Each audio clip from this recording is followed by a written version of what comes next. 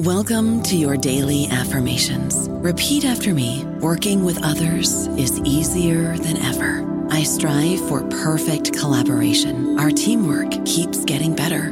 Yeah, affirmations are great, but Monday.com can really get you the teamwork you desire. Work together easily and share files, updates, data, and just about anything you want all in one platform. Affirm yes to start, or tap the banner to go to Monday.com. Dreaming of a better sleep? Tossing and turning is not your destiny. And Ollie is here to help. Ollie invites you to sink into sweet, sweet slumber to improve your mental and physical health and overall wellness. More than just melatonin, Ollie's ingredients help you unwind your mind for a delightfully dreamy drift off. Sleep is on the way at Ollie.com. That's OLLY.com. Find a fresh take on a fall getaway to Wilmington, North Carolina and beaches. Enjoy hiking trails in a state park, fresh seafood with a side of live music, and fall festivals galore. Then live it up along the Riverwalk in Wilmington's historic downtown. With 3 island beaches, Carolina, Curie, and Wrightsville, and a vibrant downtown, you get the best of the Carolina coast all in one place. Plan your fall getaway at WilmingtonandBeachesVacation.com. Welcome to the New Books Network. Hello, I'm Nicholas Gordon, host of the Asian Review of Books podcast, done in collaboration with the New Books Network. In this podcast, we interview fiction and nonfiction authors working in, around, and about the Asia-Pacific region. In 1934, tens of thousands of communist guerrillas flee Jiangxi in an extended retreat through hazardous terrain to Shanxi in the north, while under fire from their nationalist enemies. The Long March, as it became to be known, helped build the legend of the Chinese Communist Party and of its leader, Mao.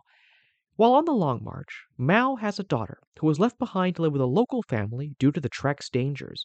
That event inspired Michael X. Wong's debut novel, Lost in the Long March, about one couple who faced a similar decision whether to leave their child behind, and that decision's repercussions decades later. Michael was born in Fenyang, a small coal mining city in China's mountainous Shanxi province. His short story collection, Further News of Defeat, won the 2021 Penn Robert W. Bingham Prize for Debut Short Story Collection and was a finalist for a 2021 CLMP Firecracker Award for Fiction. Michael's work has appeared in the New England Review, Greensboro Review, Day One, and Juked, among others. He is currently as a professor of English and Creative Writing at Arkansas Tech University and lives in Russellville, Arkansas.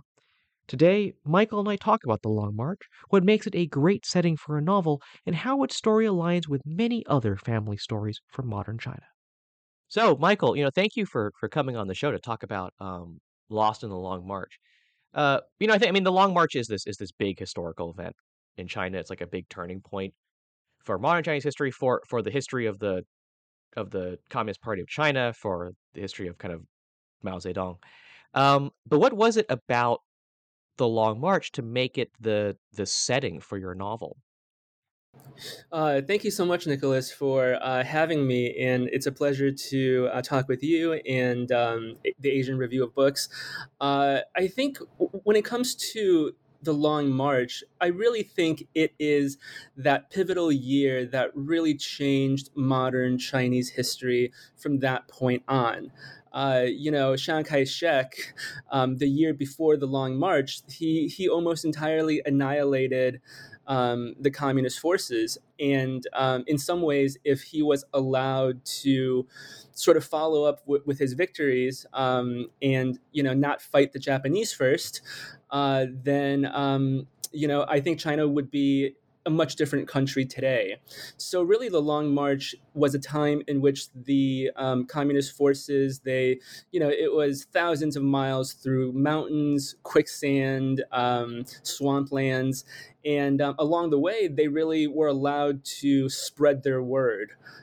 Before, communist forces were mostly in the middle southern area of Jiangxi province, and it wasn't until the Long March that villagers all over China got to know what communism was about, that kind of idealistic communism that Mao stood for at that time.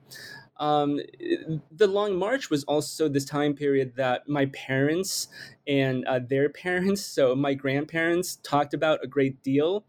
I had, some of my wife's grandparents. They participated not in the Long March itself, but they were participating in the direct aftermath of the Long March.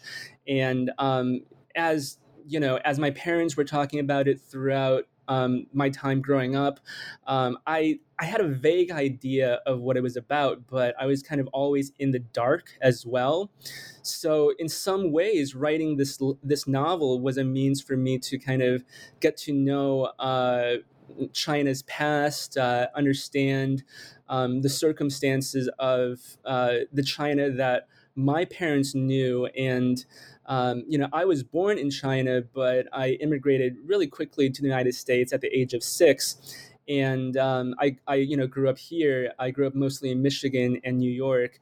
And even though at school we were learning about U.S. history and world history, at home my parents were always talking about and referencing Chinese history. And there was that kind of great deal of disconnect as I was growing up. And throughout my teens and early 20s, that I kind of knew what it was about, but I didn't know what it was about. And it got to a point in my late 20s when I was getting my PhD at Florida State University that I was kind of just fed up. I was like, I want to know more about how and why China became the country that it is today. And in a large, in a lot of ways, the finger was pointing towards the Long March. So I kind of was just starting there. And it seemed like the more I learned about it, the more I knew about it, the more I felt the Long March was that kind of pivotal point in Chinese history, both in terms of how China became later on and sort of my family's kind of history, connected. So I guess that's sort of why. Let's start talking about the novel, and maybe some of the characters in it. Um, so one of the protagonists, you could say, is Yong, who's um, also one of the book's, I think, most prominent female character. She's a revolutionary. She's a sniper, I believe. Is that correct? And yeah, and she's one of the few women on the Long March. Um, I wonder if you might talk about kind of what was in your mind when you were creating her character, and also how that reflects the history of the time and the history of women in the CCP in the 30s. Right. Young, one of the Chinese Communist Party did a lot of horrific things to the country, and it put China through decades of just turmoil, and millions of people died from starvation and the Cultural Revolution. But one thing that the CCP did do on some level was gender equality. One of Mao's famous kind of quotes was, men and women were created equally under heaven. I'm kind of butchering that quote, but yeah, so uh, on some level, men and women saw a greater degree of equality, both in the Communist Party, in the communist forces of the late 1920s, 1930s. But after 1949, there was female Red Guards. There was a lot of women in the armed forces. A lot of them didn't really do a lot of fighting, but they were in the dance or singing, propaganda kind of tropes. As for Young as a character, I definitely saw her as that kind of bridge between the communist idealistic female versus the sort of traditional female, seen in the late 1800s, early 1900s, pre-Communist Party Chinese women. And before 1949, a lot of really wealthy men, they were still practicing polygamy. It was very, very common, even in the 1920s, 1930s, for men to have multiple wives. Very famous Chinese, the very famous Chinese writer Lu Xun, he had a wife, that was kind of in the villages, that wasn't educated. They were kind of arranged to be married. And when he studied in Japan, he met another woman there, and then he married again. So it was very common at that time, this type of polygamy, and even more so, a lot of women in even in prominent kind of households, they were not even given a name, right? So if you have a family who's named Zhang, and their surname is Zhang, and they have a lot of daughters, the daughters would not even be named. They would be named second daughter of Zhang, third daughter of Zhang. And Young as a character in the beginning, when she was a young woman, she was kind of married off as the second wife of a kind of wealthy and abusive nobleman. And she saw the communist forces as this kind of escape where people were created not more equally, that kind of idealistic equality of communism, but we all know it's not true equality. And then from there, she's able to make her own way, to develop her own kind of personality, to be a sort of force in the Chinese Communist Army. You do make a really good point, Nicholas, to say that there wasn't a lot of females in the Chinese army at that time. So in the 1930s, when the Chinese Communist forces were just starting, there was an entire brigade of Chinese female forces. But the way in which I sort of set up in the novel, in which these kind of female soldiers were interdispersed between the different platoons, that was kind of fabricated, I have to admit. But once they were on the Long March themselves, things got so chaotic that it was hard to kind of separate the regiments, and a lot of them were combined into the same kind of unit. So by 1935, 34, what I portray in the novel is truer.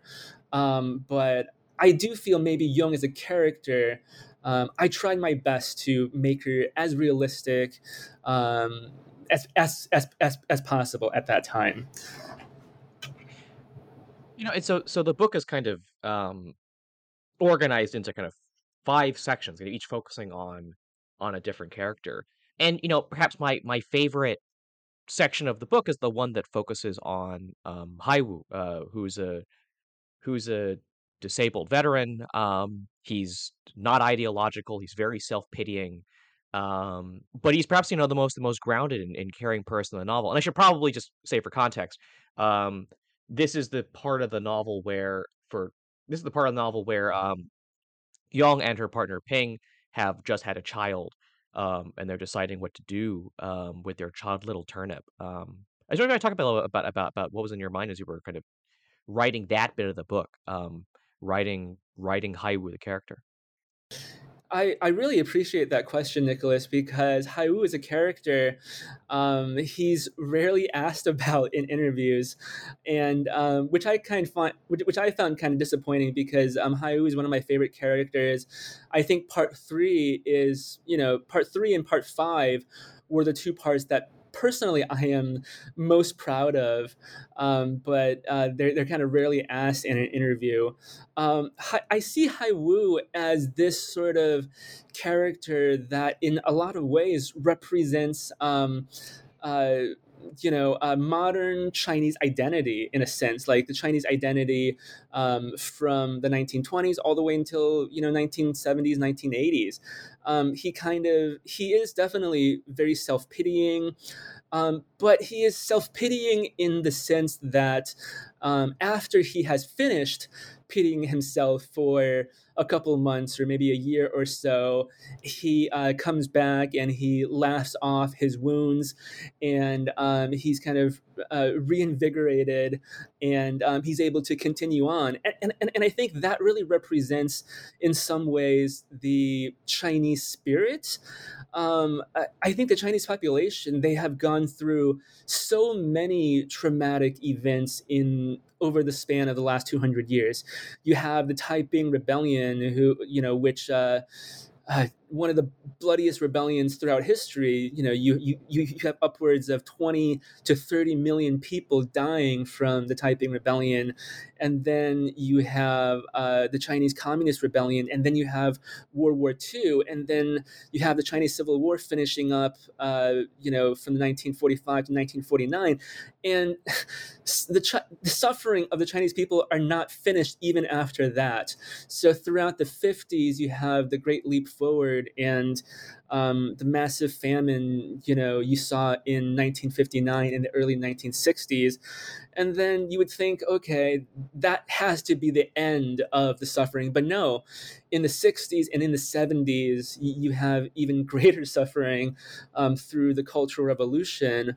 And somehow, in some way, China and its citizens were able to kind of persevere through it, and we remember it, but we also laugh at it in a very similar way as Haiwu.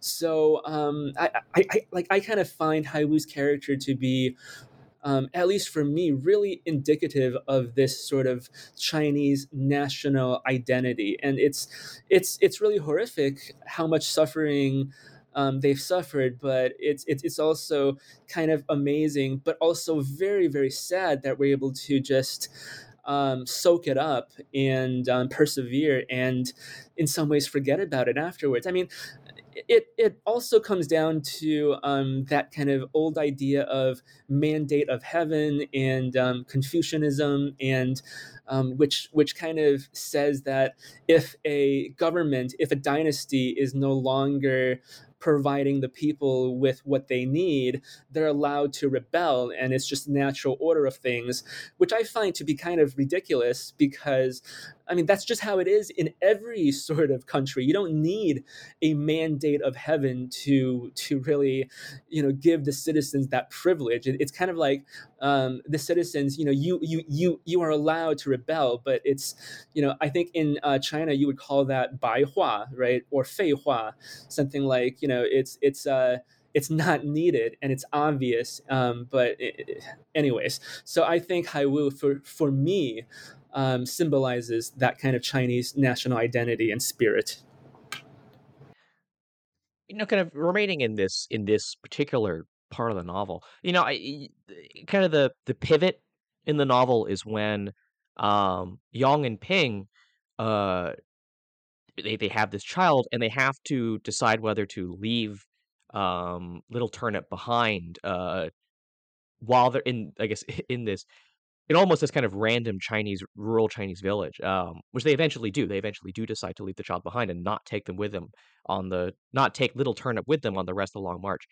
Was this a common practice during the Long March? I mean, were there people just kind of left behind um, in Western China, or is this a scenario that you kind of thought would be interesting to put in this historical event? It's it absolutely did happen while they were on the Long March. I mean, Mao himself, he had a daughter while on the Long March, and he left his newborn daughter, in Sichuan province, in a village rough in the similar area as Young and Ping. In fact, that was kind of the one of the inspirations for the novel, was just knowing that people, while they were on this long march, they were, these soldiers, they were covering anywhere from 10 to 20 kilometers a day. They were, and in really horrific conditions, but they were falling in love, they were having kids, and then they were abandoning their kids wherever they could, wherever they have a local villager that was willing to take them in, because it's very true that at any point where you have a crying baby, then the enemy can easily know your whereabouts, and that just would not, it's carrying a baby while in battle, while fleeing from enemy forces, is just it's just a death sentence for the baby. So that definitely happened. That's definitely true. It happened to Mao. Mao never recovered his daughter, even though he led search parties to Szechuan, where him and other soldiers, they tried to reconnect with the children that they've lost. Some of them did eventually find their lost son or daughter, but very few. Most of them were lost, and a large part of that was because in the 1950s, the Sichuan province was devastated by a lot of kind of natural disasters and by the kind of Japanese forces invading into Sichuan. So it was really, really hard. There was, like, the Beggars Guild was something that I also mentioned in part 3, and then it becomes like a bigger deal in part 4 and in part 5 of the novel. That was a very much a thing as well. There was Beggars Guilds in every province, in every major city.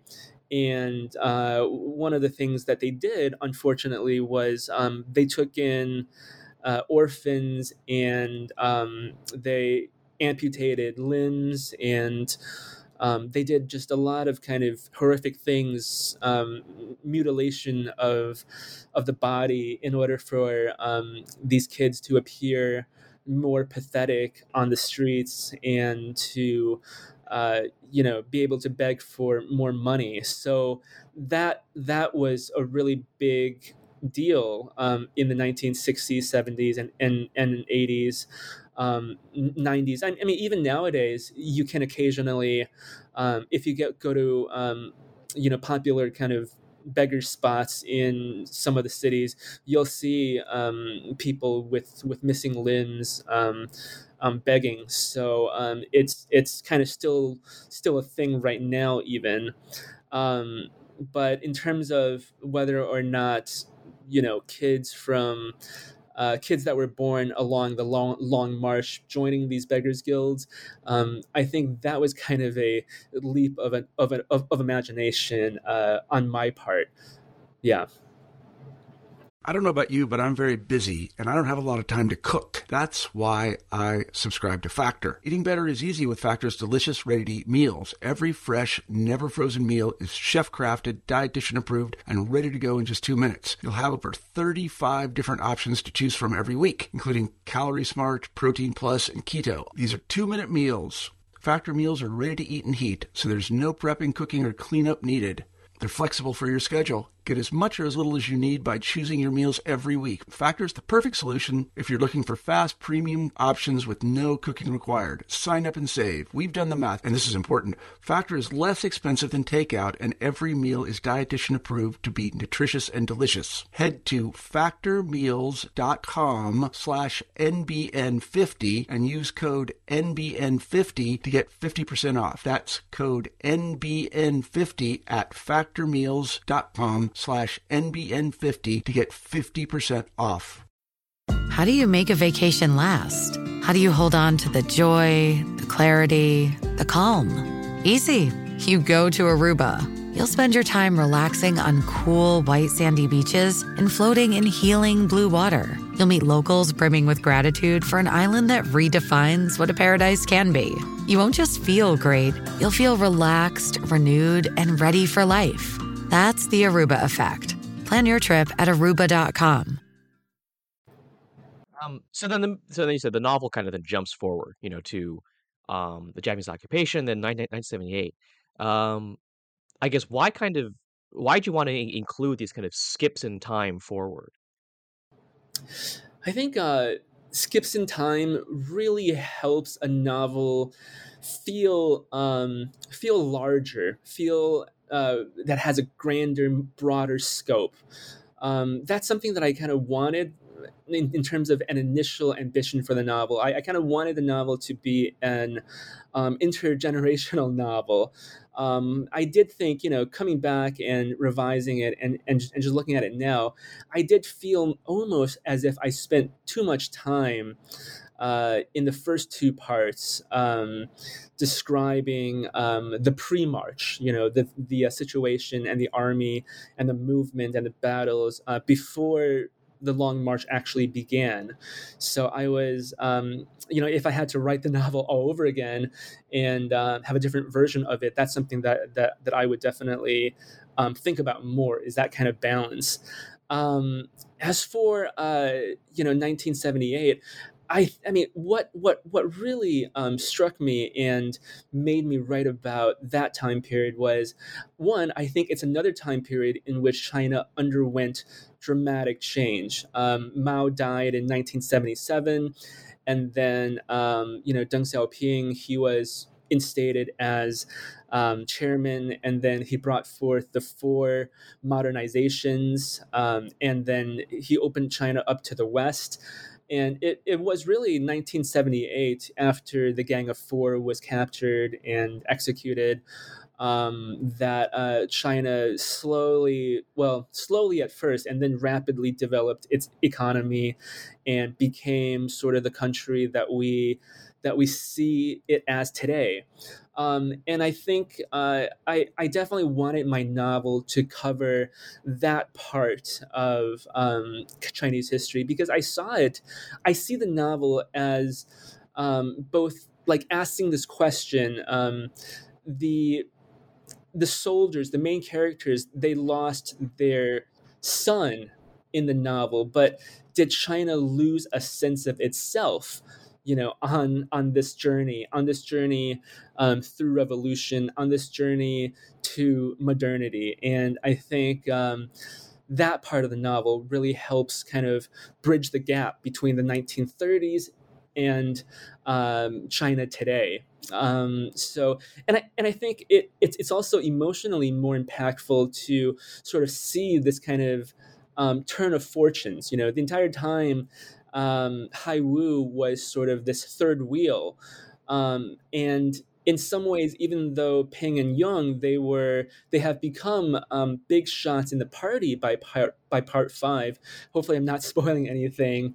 But Hai Wu is kind of more fortunate in other ways. So that kind of reversal of fortune, the entire time, parts 1 and 2, they were both Young and Ping. They were foreshadowing this idealistic future of what China would become after the revolution has ended. And I think in some ways it's really important to show the difference in how they envision China and how China, what China actually was in the 1970s when the novel ended. So for those reasons, I kind of wanted to kind of transition very rapidly in time in part 5. And I mean, just kind of sticking with those last two sections. I mean, the novel doesn't tie up loose ends. It doesn't tell you what happens to Little Turnip. It doesn't tell you whether the man Young and Ping meet in part 5 really is their son. I think there's a heavy implication that he's not. But I potentially saw that as a reflection of just how many how there's still a lot of unknowns, there's still little documentation, still information about people who kind of made it through the chaos of Chinese modern history, whether it's the Long March or the occupation or the Cultural Revolution. I mean, how easy, or more likely how difficult, has it been for people in China to really get answers to some of these questions about what happened to members of their family during these periods of turmoil? There's a lot of digging that's required and persistence that's required if people really want to know about their families that has been on the Long March. It was a really, really chaotic time period. I know I've done a fair bit of research for the novel, and I followed a couple of people whose descendants kind of searched for their grandparents and to kind of know what their grandparents went through while on the Long March. And it's reading some of the transcriptions from the Chinese to English. It's a lot of it is just kind of logistical information, like we were in this province at this time, from the villagers donated this much flour and this many pounds of food to us, and then and then really really traumatic events like, oh, we crossed this bridge and 400 people died. Those were kind of summarized in a couple of sentences.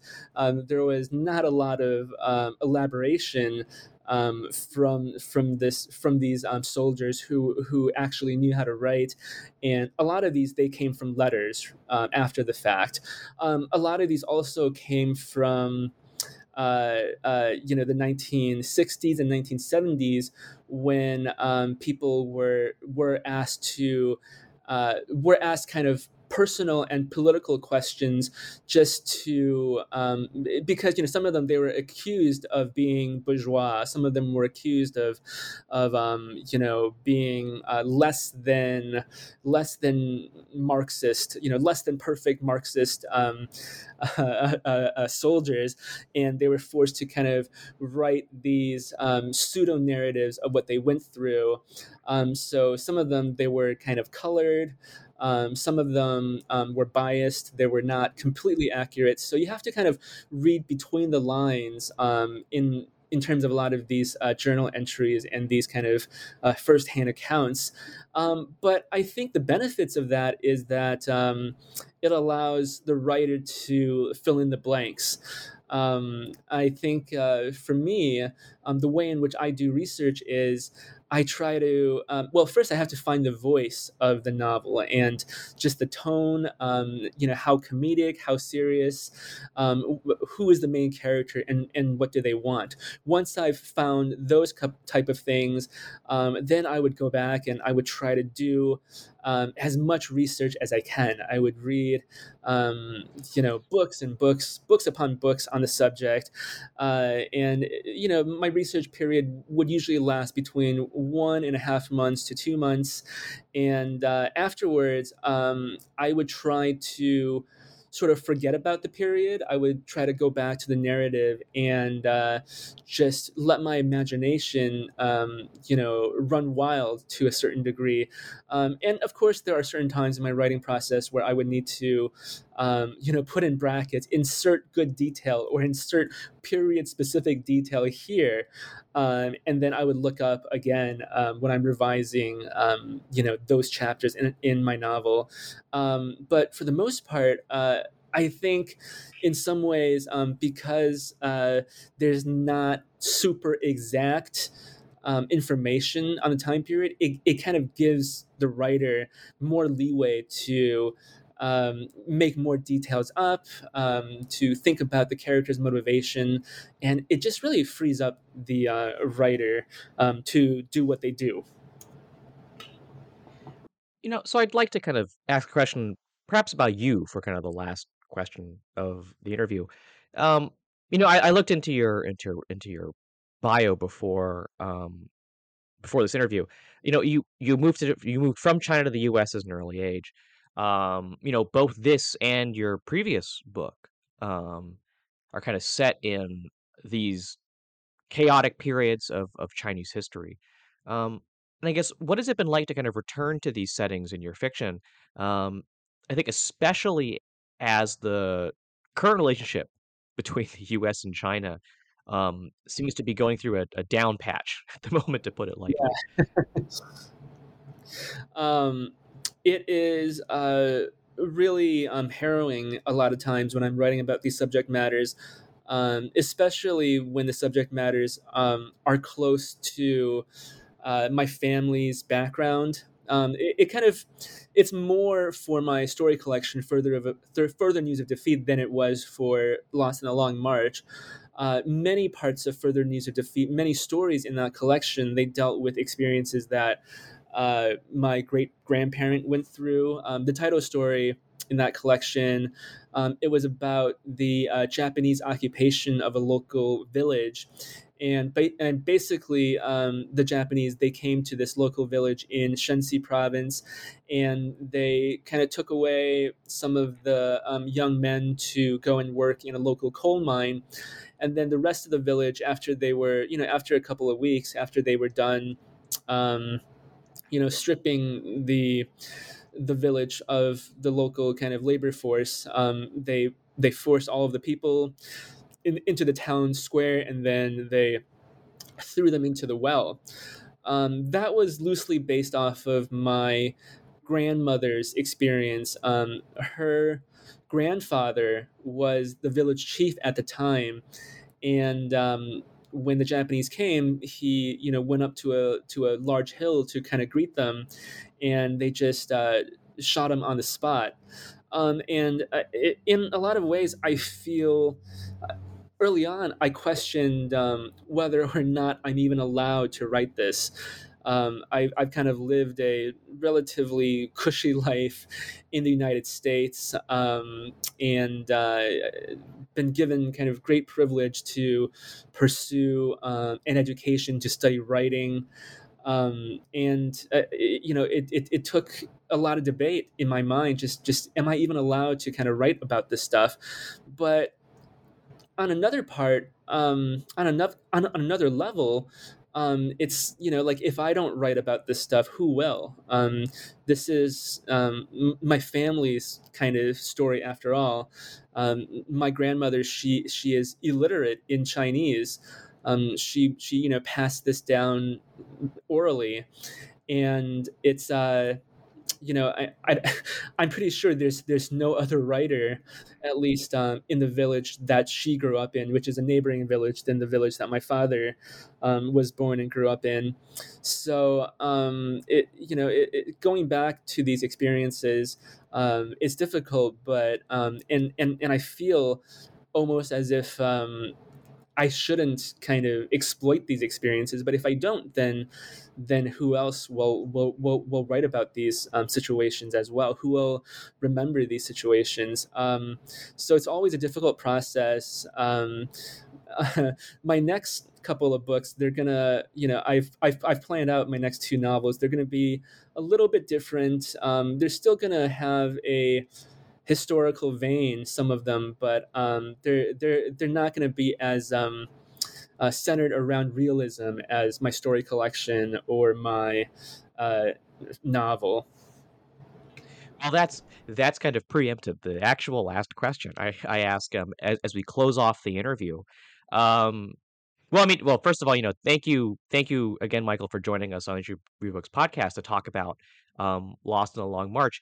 Again, to kind of ask the actual last question, which is, where can people find your work, and if you could talk a bit about your next project. Yeah, absolutely. You guys can buy my novel Lost in a Long March from Abrams Books, their website, or wherever you prefer to buy your books. My story collection was published by Autumn House Press. You can purchase it through their website, or just any place that you would like to buy your books. I have just finished a draft of my second novel. It's titled "The Red Synthetic Utopia of the Mind," and I know that's a mouthful, and maybe it's going to be changed when it comes out, if it comes out. But it kind of deals with immigration, video games, and there's an element of kind of dystopia as well. The main character, her name is Harriet Chu, and she's immigrated to the United States on a video game visa. She playtesting this artificial intelligence, and she merges her minds with the AI, and the AI kind of changes the world into one where China and the United States, their places switch. So, the U.S. has kind of become this third world country, and China has become this first world sort of power, and then chaos ensues. So that's my second novel. My third novel, which I'm still in the planning stages, but it's called it's called Jeff Bezos is the First Emperor of China. And basically in this novel, this is maybe 30 years in the future. Jeff Bezos, he is a very old man. Amazon has become this even more powerful corporation, and they're selling goods all over the world. Bezos, he has research facilities all over the world, and he has discovered time travel. And he also has discovered the ability to change races. So he makes himself Asian first, and then he goes back in time to the first dynasty, to the Qin dynasty, thousands of years ago. And because there's this kind of Chinese kind of fable, rumor that the first emperor was searching for the elixir of immortality. And so Jeff Bezos goes back in time. He finds the elixir of immortality. He makes himself young again, but he's still Chinese. And he becomes the first emperor of China, and using all of his bureaucratic skills that he's learned from, running and building Amazon, he he starts the corrupt bureaucratic system, in Chinese history. So that is the idea for my third novel. Thank you so much, Nicholas, for allowing me to talk about my next two books. So you can follow me, Nicholas Gordon, on Twitter at NickRIGordon. That's NickRigordon. You can go to AsianReviewOfBooks.com to find other reviews, essays, interviews, and excerpts. Follow on Twitter at BookReviewsAsia. That's reviews plural. And you can find countless other author interviews at the New Books Network at newbooksnetwork.com. We're on all our favorite podcast apps, Apple Podcasts, Spotify, Stitcher. Rate us, recommend us, share us with your friends to support us continuing to interview those writing in, around, and about Asia. Next week, join us for an interview with Professor John D. Wong, author of Hong Kong Takes Flight, Commercial Aviation and the Making of a Global Hub, 1930s to 1998. But before then, Michael, thank you so much for joining me today. Thank you so much, Nicholas, for having me.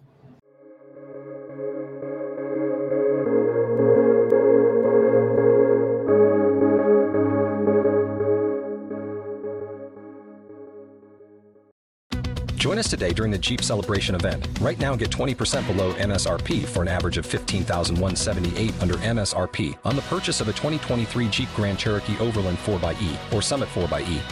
Not compatible with lease offers or with any other consumer incentive offers. $15,178 average based on 20% below average MSRP from all 2023 Grand Cherokee Overland 4xe and Summit 4xe models in dealer stock. Residency restrictions apply. Take retail delivery from dealer stock by 4/1. Jeep is a registered trademark.